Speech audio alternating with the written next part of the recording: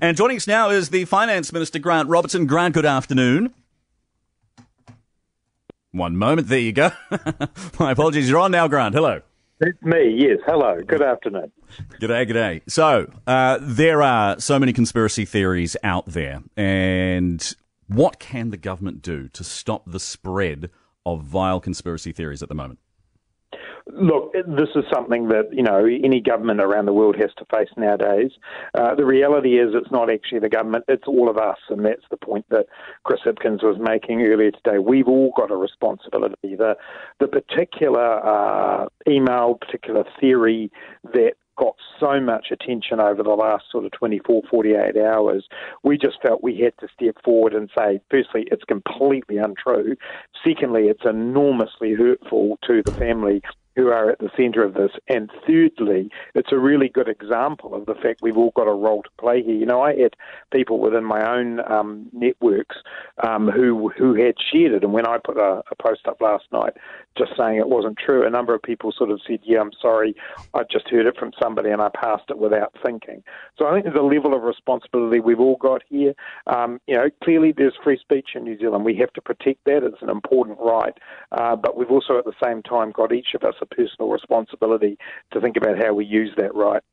Grant, given that the truth is so important, and Chris Hipkins said that he had been misled as to what sort of testing was going on at the border, in particular with Jet Park, if he is getting misled by his advice and the truth is important, then where does the accountability lie? Well, the accountability, as Minister Hipkins said himself, lies with him. He's the minister, and he said that yesterday. Obviously, within the chain, there are people within the Ministry of Health and the various local health authorities who also bear responsibility. I also heard Minister Hipkins say yesterday that, at the moment, the focus of the very people we're talking about is to get that testing done, and that is what's occurring. But, there's no shying away from the fact that assurances have been given about testing. They may not have been met, but it is happening now. As far as how the economic impact of the return of COVID will be mitigated, how will that be worked out for Auckland as well as for the whole country? Well, as I said on Friday, we've made the in-principle decision to extend out the wage subsidy scheme to cover this period of time when Auckland's in level 3 and the rest of the country's at level 2. That's really important to do, just to give people some confidence and certainty. Talking to business folk in Auckland, a number of them had just got themselves going again. They'd actually had a really good period in July where business was a lot better than they expected it to be. And so this is not just a setback from a financial point of view, it's also a setback from a confidence point of view, and so that's why we wanted to give that certainty. And also not just for Auckland itself. A lot of businesses outside Auckland sell into Auckland and rely on it. You've also got the tourism businesses in places like Rotorua who really do rely on Aucklanders travelling. So we understood that, so we'll confirm the decisions about that at Cabinet tomorrow and get that up and running and out the door as soon as we possibly can. Given that another level 3, of course, is a blow to morale, but also the financial blow, what is the long-term strategy when it comes to dealing with this? Are we going to have to just keep dipping our hands into our pockets and locking down at level 3 every time there's a breach? Do you have a long-term strategy? Well, yeah, we actually outlined that resurgence plan in the middle of July, and it is a bit of a horses for courses situation. Clearly, if we are doing as we are doing in Auckland and putting those level 3 restrictions on, Auckland is such a big part of our economy, nearly 40% of GDP directly and more indirectly. We're going to take the decision we've taken this time round. But no, look, we take each potential outbreak on its own individual circumstances and deal with it that way round. And Auckland at level 3 is a significant hit on the economy. We get that, and so that's why we're putting in place the measures we are. What about the lockdown that with the level 3 is partly, as I understand, to contact trace as well as and isolate those people? Have you given serious thought to a more technologically sophisticated solution like the COVID card that's been advocated by Sam Morgan and others? Yeah, look, we've given some financial support to Sam and his team to trial and test that card because we want to keep all the possible options open. But obviously that card itself is not yet in a position to be rolled out, even if we concluded that the trials were successful. We've got the COVID Tracer app, and we're seeing more and more New Zealanders. I think I heard it right today. We're up around 1.3 million people having downloaded that. That's a significant boost, and that's an important part of it.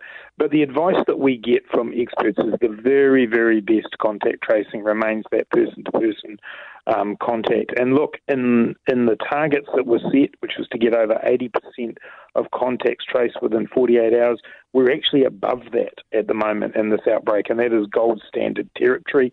It means you do get all the details from people, and even the COVID card or the COVID app itself is never going to be foolproof. All of them rely on particular technological solutions, and in the case of the card, it would rely very specifically on people always having it with them, and a certain percentage of the population having it, so that effectively the cards can communicate with one another. So there's a lot there to rely on. Yes, it would be great, but actually that person-to-person contact is the most effective thing we've got now, and is actually delivering above the standards that we've set. With the return of COVID, how's the economy tracking? Yeah, well, here's one of the ironies, or irony is probably not the right word, but one of the things we have to accept, which is that we had actually started to come back really well. We were well above the forecasts that people thought we would be. We have a thing called the New Zealand Activity Index that the Treasury does, and for the month of July, it was actually 2% above the month of July from the previous year. So, the economy had started to come back. Having said that, the Treasury and other economists were already indicating that the rest of the world was going backwards as New Zealand was going forwards at a bigger rate. So there were always going to be challenges, and those challenges, unfortunately, are now a little exacerbated by what's happened here. We're expecting an announcement from the Prime Minister tomorrow about whether the election is going to be postponed. For want of a better description, you'll be part of that inner sanctum. Do you know what decision? Do you know what the decision is yet? The Prime Minister will make that decision, and it's totally hers. It's a fairly unique part of New Zealand's electoral system that the calling of the election date is something that falls entirely to the Prime Minister. So she'll be working through her options on that. And as you say, she's made clear that she'll make that announcement tomorrow morning. And I'm not going to preempt the Prime Minister. It's a career-limiting move.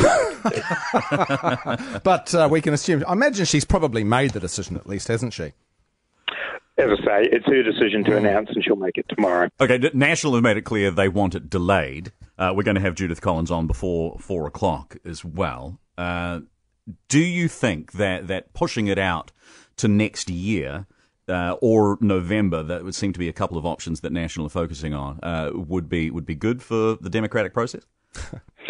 Look, there are a range of options here, and, the Prime Minister will no doubt weigh all of those up. The Electoral Commission, is the organisation that actually has to deliver the election, so she'll be taking their advice into account as well. But as I say, I'm going to leave that to her. Other politicians have got their views, and they've been putting those out there.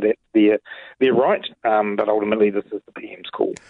Just to wrap it up, going back to the border issue, if we get through this, when we get through this, which of course we will, and hopefully sooner than later, are you confident and do you have full trust that you're getting the right advice and that that ministry officials are in fact doing what they're telling Minister Hipkins they're doing? Look, yes, overall I absolutely do have that confidence, and I think it's important just to take a step back here and bear in mind that more than 30,000 people have now been through our managed isolation and quarantine facilities. We've had 4 or 5 people who've behaved ridiculously and broken out, but they've all come back. But we've got the numbers, but the systems. So obviously, not testing the people at the coalface at Jet Park is a failure of the system. Can we trust that at least, regardless of the tiny errors that might lead to its release, can we trust the system? I do think we can, and obviously, like all countries in the world, we are This is new. There is no playbook for this. We're continually strengthening what we do at the border, and again, I know you don't want to go through the numbers, but bear in mind that whatever may or may not have happened in terms of commitments made to the minister about the testing of staff, actually there have been regular health checks of those staff throughout this period of time, and we haven't up until now seen this, and there is no evidence that points to this particular outbreak being linked to managed isolation and quarantine. For example, the genome sequencing means that this particular strain of COVID is not one that we've seen in our managed isolation facilities. So there's actually a lot of things pointing to the fact that it's got nothing to do with managed isolation. None of that takes away from the fact that we've got to do the best job possible for New Zealanders to keep that border secure, and I'm confident that we are. All right. Well, thank you, as always, for your time. That's the Finance Minister, Grant Robertson. Enjoy your afternoon. Cheers. Thanks.